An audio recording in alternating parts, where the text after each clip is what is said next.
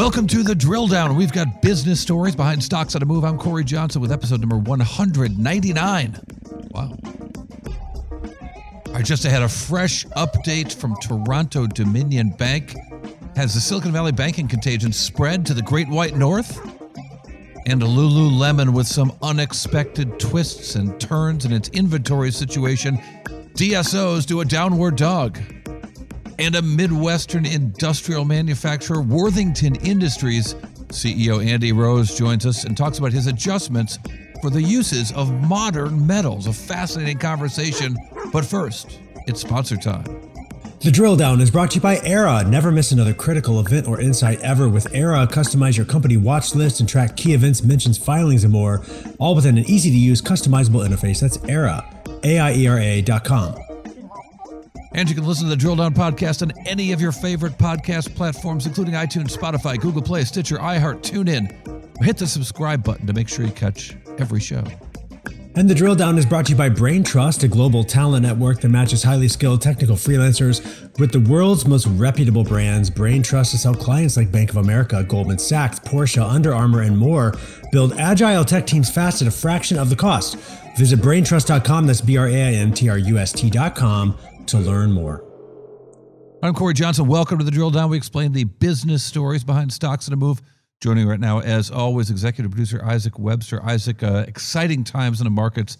The shakeup from the Silicon Valley bank collapse and other banks, the Credit Suisse story, really rattling the markets without fresh news right now. But boy, we're right on the lookout for it. Yeah, it's been interesting to watch how this has continued to leak on or go on throughout the weeks. Corey, what stocks are you drilling down on today? With that in mind, let's take a look at what's going on up into the Great White North with some really fresh news, fresh comments from Toronto Dominion Bank. Great White North, of course, you're talking about Canada. Oh, Canada. And TD Bank, as we know it, TD shares have dropped 11% over the past month. In fact, it's a nice slope that you see on their 1 month chart, and they've dropped 27% in a year. A steady decline if you're looking at the chart. Over a 12-month period. And that reflects concerns about the economy in general, about the banking sector in particular, and yes, bleeding over to this giant, $108 billion market cap bank. They reported a quarter most recently to give you a sense of the size of this bank. They had a $4.16 billion quarterly profit last quarter, adjusted quarterly profit. As you should always ask when you hear about adjusted quarterly profits, what were those adjustments? Well, some of it was for their takeover of First Horizon. And there was $1.2 billion in a settlement for TD's alleged role in the decade-old $7 billion R. Allen Stanford Ponzi scheme. Remember that one? I do. 2008, 2009? It feels like that was a million years ago, and it was over 10 years ago, but... It was a while ago, and he was convicted, for those who don't remember, he was convicted of fraud and money laundering in 2012. He's serving 110 years, but the slow legal system, finally, a settlement out of TD Bank from the Financial Post I am reading.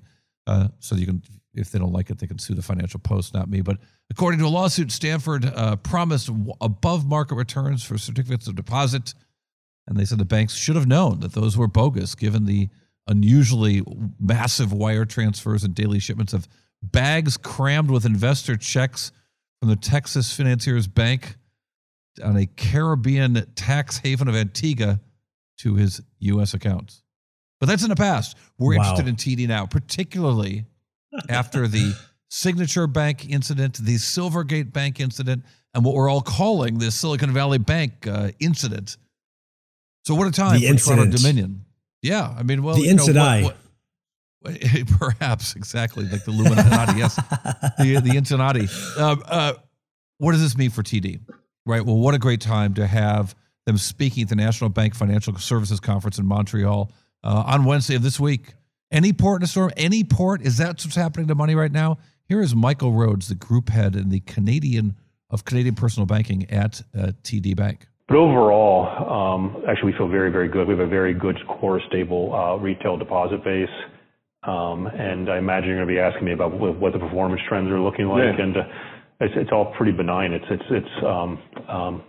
trends we're seeing are deposit flows. We track flow of funds, as you can imagine, on a daily, weekly, monthly basis. And the flows of funds have been pretty consistent pre-Silicon Valley Bank, post-Silicon Valley Bank, to our forecast. No matter what kind of variance I look at, there's nothing particularly interesting or about the data. It's just kind of more BAU is the way I would describe it.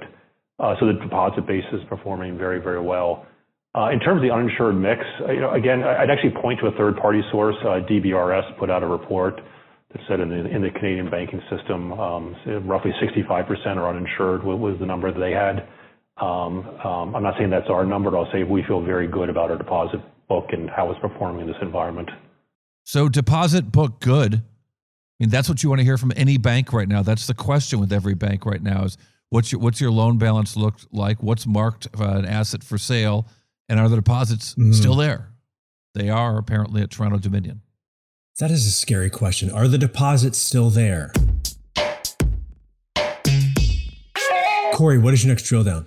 Let's also stick to the north, not quite as far north as Montreal, but Lululemon Athletica. Lululemon trades under LULU, Lulu. And shares, if you're looking at, let's look here, a 5-day chart, there's a massive lift.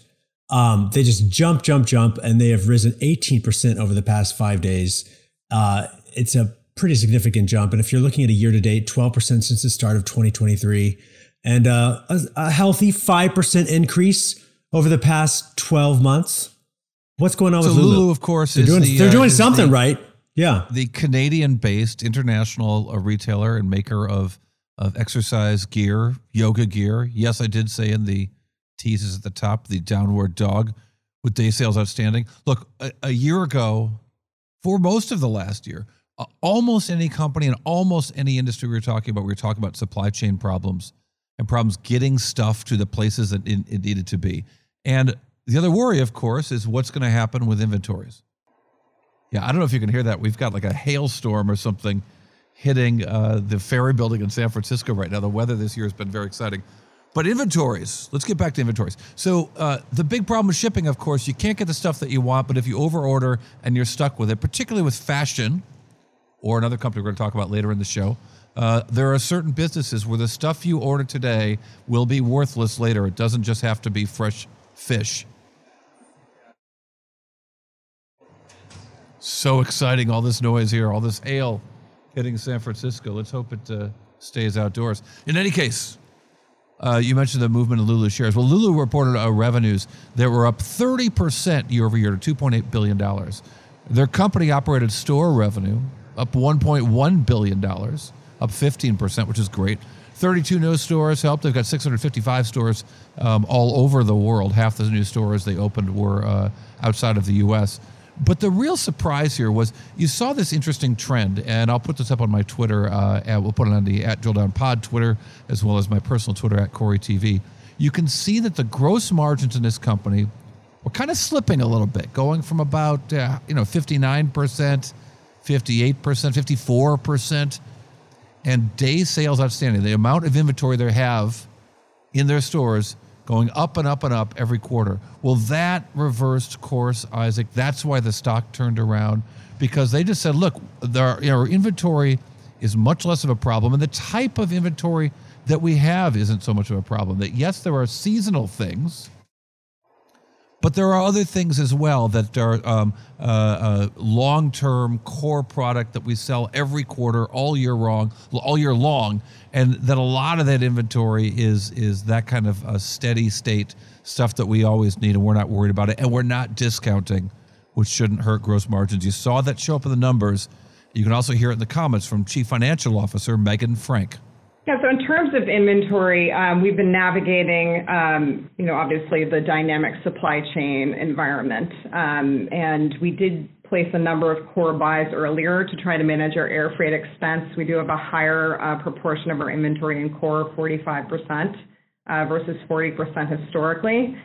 We also saw increased air freight impacting our cost inventory balances. And then we also saw vendors who were shipping later than historically pivot to shipping more on time. So the team is still navigating and adjusting to that new reality. And I would say at the end of Q1, we're going to see inventory moderate to 30 to 35% growth, and we expect it to come in line towards the second half of the year. Our goal overall is to manage our inventory in line with our revenue growth, and believe we'll be there over time. So you've got the CFO expressing some confidence about inventory, which is exactly what you want to hear when it comes to a fashion retailer. Inventory that isn't a problem. And like I said, you can see it in the numbers.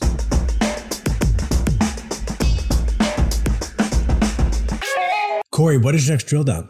Let's stick with the concept of inventory, but very different kind of business. Micron Technology, that giant chip maker that is often seen of all of the semiconductor companies, maybe all the companies in technology, the most important indicator of future economic activity. Micron reporting earnings this week. Micron Technology trades under MU, which means Monsters University in my home. But MU in our world is Micron Technology, and shares, if you're looking at a chart, again, they had jumped almost 9% over the past 5 days. Pretty significant leap there. And since the start of 2023, they've jumped 27%. And but they, if you're looking at a 12-month chart, Micron MU is down almost a little over 21%. So what's going on with MU? So crazy times at Micron. They reported one of the shittiest quarters I've ever seen in the history of technology. Are we allowed to say that? I think we are. Shitty? I love that. I love Let's podcasts. find out. I don't want to offend anyone listeners, but yes, that's how it went down. And why do I say that? Because we've seen companies go to zero. Right? We've seen that the last few weeks with Silicon Valley Bank Corp. And that's pretty ugly too. But the dramatic turnaround at Micron is so Micron of them. So for the quarter that ended on March 2nd, $3.7 billion in revenues, down 52%. A year ago, in the same quarter, they had a $2.3 billion profit. This quarter, they had a $2.3 billion loss. That's a $4.6 billion swing in net income. So, you say profit, I say loss. A really completely, absolutely terrible quarterly performance. Yeah. Question is, was it so bad it's good? Could this be the bottom? That's why you see this movement in the stock. There's actually a belief that this quarter was so awful that this could be the real turnaround. This could be the change. Corey, I've always thought of you as a silver lining guy. It's nice to hear you waxing poetic on this.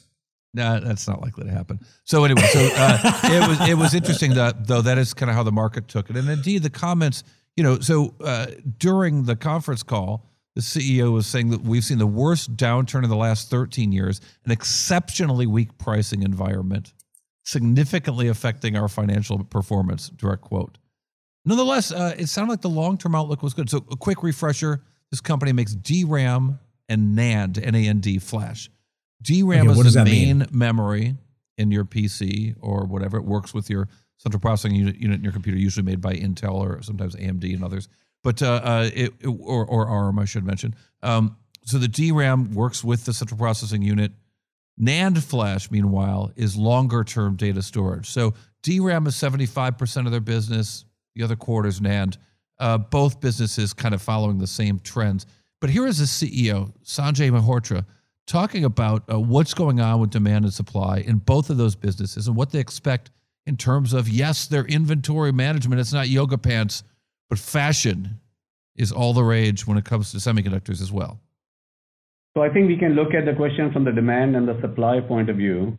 And from the demand side, as we have indicated, that we are seeing that the customer inventories are improving while still elevated, but in aggregate, customer inventories are improving. And we do expect that the volume of shipments, both for DRAM and NAND, will continue to increase on a sequential basis from here on. And of course, on the supply side, you have heard actions from industry players, and through various reports, you have seen that the capex reductions are being made, as well as underutilization is being made in the industry. And that is going to be taking out a chunk of, will take a bite at the supply in the industry. So basically, the supply trend will also begin to improve. So the demand and supply balance will gradually improve through the course of the year. We have said that inventory, we believe also days of inventory will continue to improve as well. For us, days of inventory peaked in FQ2, and exclusive of inventory adjustments, we would expect days of inventory to continue to improve from here on. We have talked about for our business that we see being close to transition to sequential growth in revenue going forward. So overall, the industry environment with the demand and supply gradually improving, we expect the trajectory of pricing also to be improving. So this then ultimately means that while the profitability remains challenged, and yes, free cash flow remains challenged, but the fundamentals of the industry are beginning to improve. And certainly, with the actions that have been taken, it could be that in 2024 timeframe, that there could be shortages in the industry. But overall, Micron, I think, is taking decisive actions, as we have discussed, with respect to managing our CapEx, managing underutilization in the fab, managing OpEx, and really focusing on supply growth as well. So managing those new plants and their CapEx spending, which is again is $1 billion kind of number, many $1 billion for new plants and decisions they make about CapEx, while they're trying to make the latest and greatest kinds of chips, which make the old chips obsolete, is such a tough thing for Micron. They seem to be handling it okay here with this big turnaround, and maybe kind of predicting a bottom and a recovery in the semiconductor business from what we've seen in the last couple of years. All right, coming up next, a really interesting company dealing with the changes in what's happening with the electrification of automobiles, the changing ways we receive electronic goods of all kinds in the steel business. Worthington Industries out of Columbus, Ohio, is a fascinating cutting-edge technology company. You wouldn't expect it, given that they make and twist metal for a living. Worthington Industries CEO Andy Rose joins us with this fascinating story right after this. The Drill Down is brought to you by BrainTrust, a global talent network that matches highly skilled technical freelancers with the world's most reputable brands. BrainTrust has helped clients like Bank of America, Goldman Sachs, Porsche, Under Armour, and more build agile tech teams fast at a fraction of the cost. Visit braintrust.com, that's BRAINTRUST.com, to learn more. All right, welcome back to the Drill Down Podcast. We're joined right now by Andy Rose. He's the CEO of Worthington Industries, from the great state of Ohio. Glad to have you, Andy. You guys are in the Columbus, Ohio area. How do you describe what your business is? And then I kind of want to talk about kind of some of the innovations and how much that business has been changing. I think it's an industry that doesn't necessarily perceive of the big changes that are happening technologically for your business that you're investing in. But how do you describe it in sort of from 30,000 foot view? Yeah, sure. We're an industrial manufacturing company today. We started out as a steel processing business, buying big coils of steel. Our founder founded the company in his garage, and we've evolved into a much more sophisticated manufacturing company where today about a third of our earnings is from that steel business. About a third is from a business that makes pressurized cylinders that hold all kinds of gas, all shapes and sizes. And then a third of our business makes acoustical ceilings. So if you think about it in an office building where you see the checkerboard ceilings, we have a joint venture with a company called Armstrong that processes the steel for that. So very profitable niche business that you would never think makes $200 million a year in profit. In profit. Fantastic. So, what is it that makes that business different than it would have been 10 years ago? So one of the things I like to say is, for better or for worse, we are in niche markets where the competition is not particularly sophisticated. And so we have been successful over the past 10 years, really bringing innovation into markets that don't have a lot of that. And the innovation can be in the form of a new product, or it could be in the form of technology maybe that enables that product. So as an example, we have a product that goes on a propane tank that will tell you the fill level and where that tank is located so that the propane distributors can do more efficient routing. And so bringing technology into a very non-tech industry is the way that we are succeeding today.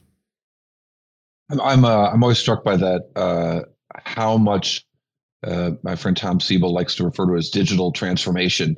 And I used to argue with him that was such a useless word. But then I would see CEOs of all kinds of industries in 2022 and 2023 talking about digital transformation and how that's really changing their business. It's from my perspective in Silicon Valley, it seems like that work has been done, but in fact it's not just bringing technology to things that haven't seen it before. It's bringing the latest technology to things that haven't seen it before. Yeah, and what's really changed, I think, even in the last 5 or 6 years, is the cost of that technology has come down dramatically. So the cost of the sensors, the cost of putting Wi-Fi into a facility, and because all of that has become much more affordable, the economics of doing this make a lot more sense. We were packing for a trip, and my teenage daughter grabbed a suitcase from the basement that hadn't been used in a long time. She was like, "Can I use this one?" I was like, "Oh yeah, that was this company that made a special suitcase that had a Bluetooth connection in it, so you can see where your suitcase is." And she says, "Oh, you mean like an AirTag?" I'm like, yeah, I guess that company's probably not doing too well anymore. It is so fascinating what's happening across all industries, and yet on the other hand, your business is so heavily weighted, pun intended, weighted towards the things involving steel. I was struck in my research by reading that you would process 7.5 million tons of steel. The largest Worthington Industries, the largest purchaser of steel in the United States, if you exclude the automakers. That's incredible. Yeah, it's pretty fascinating. And we do consume a lot of steel. And the fun part about it is right now all of our businesses are going through a transition. And in the steel processing space, the transition is the transition from combustible engines to electric vehicles. And that obviously has major implications. We bought a business a year ago that basically processes electrical steel. Electrical steel goes into the batteries. It goes into the transformers for the electrical grids that we need to transmit all this electricity. And so there's a huge opportunity there. It's also a threat, right? We have to respond quickly there. The same thing is happening in what I refer to as the legacy pressure cylinder business.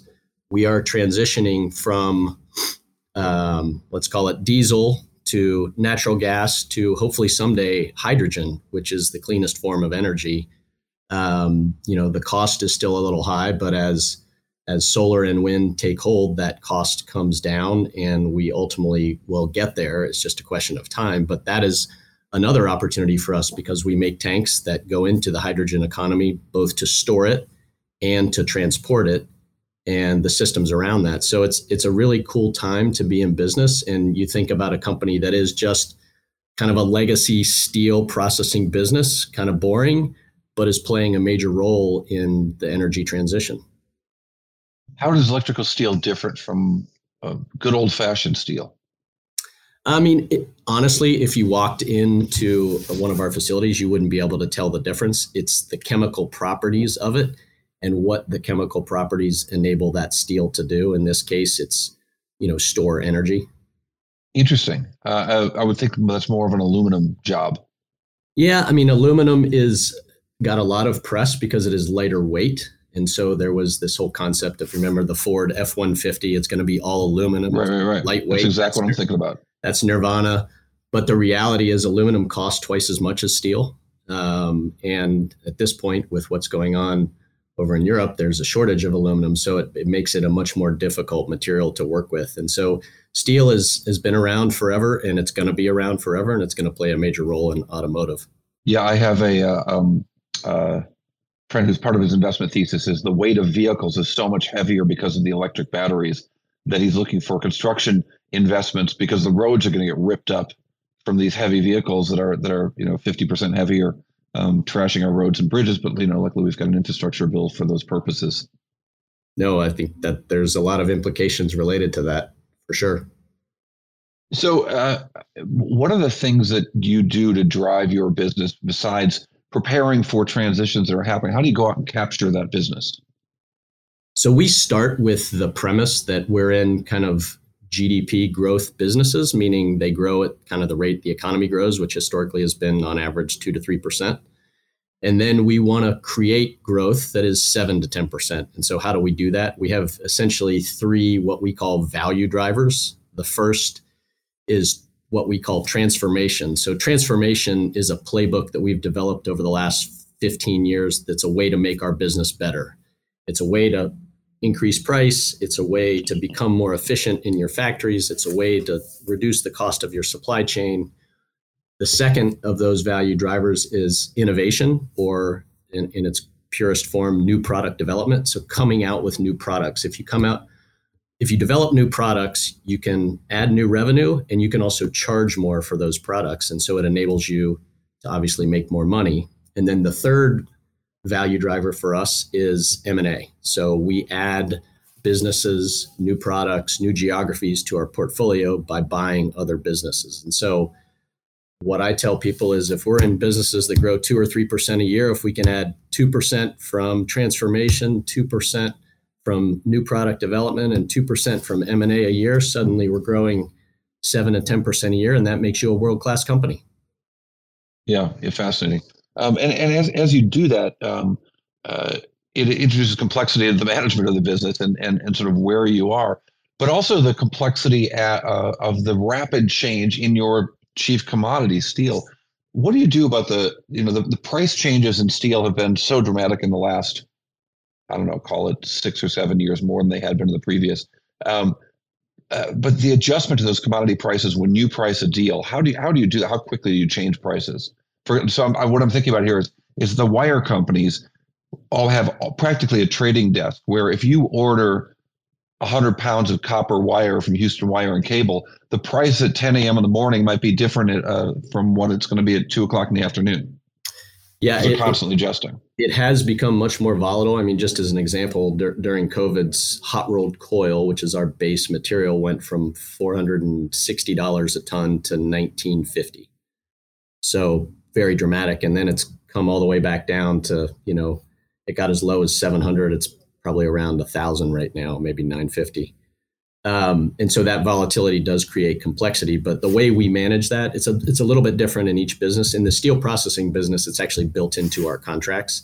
So the price resets on a monthly or quarterly basis for our contracts with our customers. And so we mirror a customer contract with the mill that we buy the steel from. And so they're essentially matched up so that margin is locked in.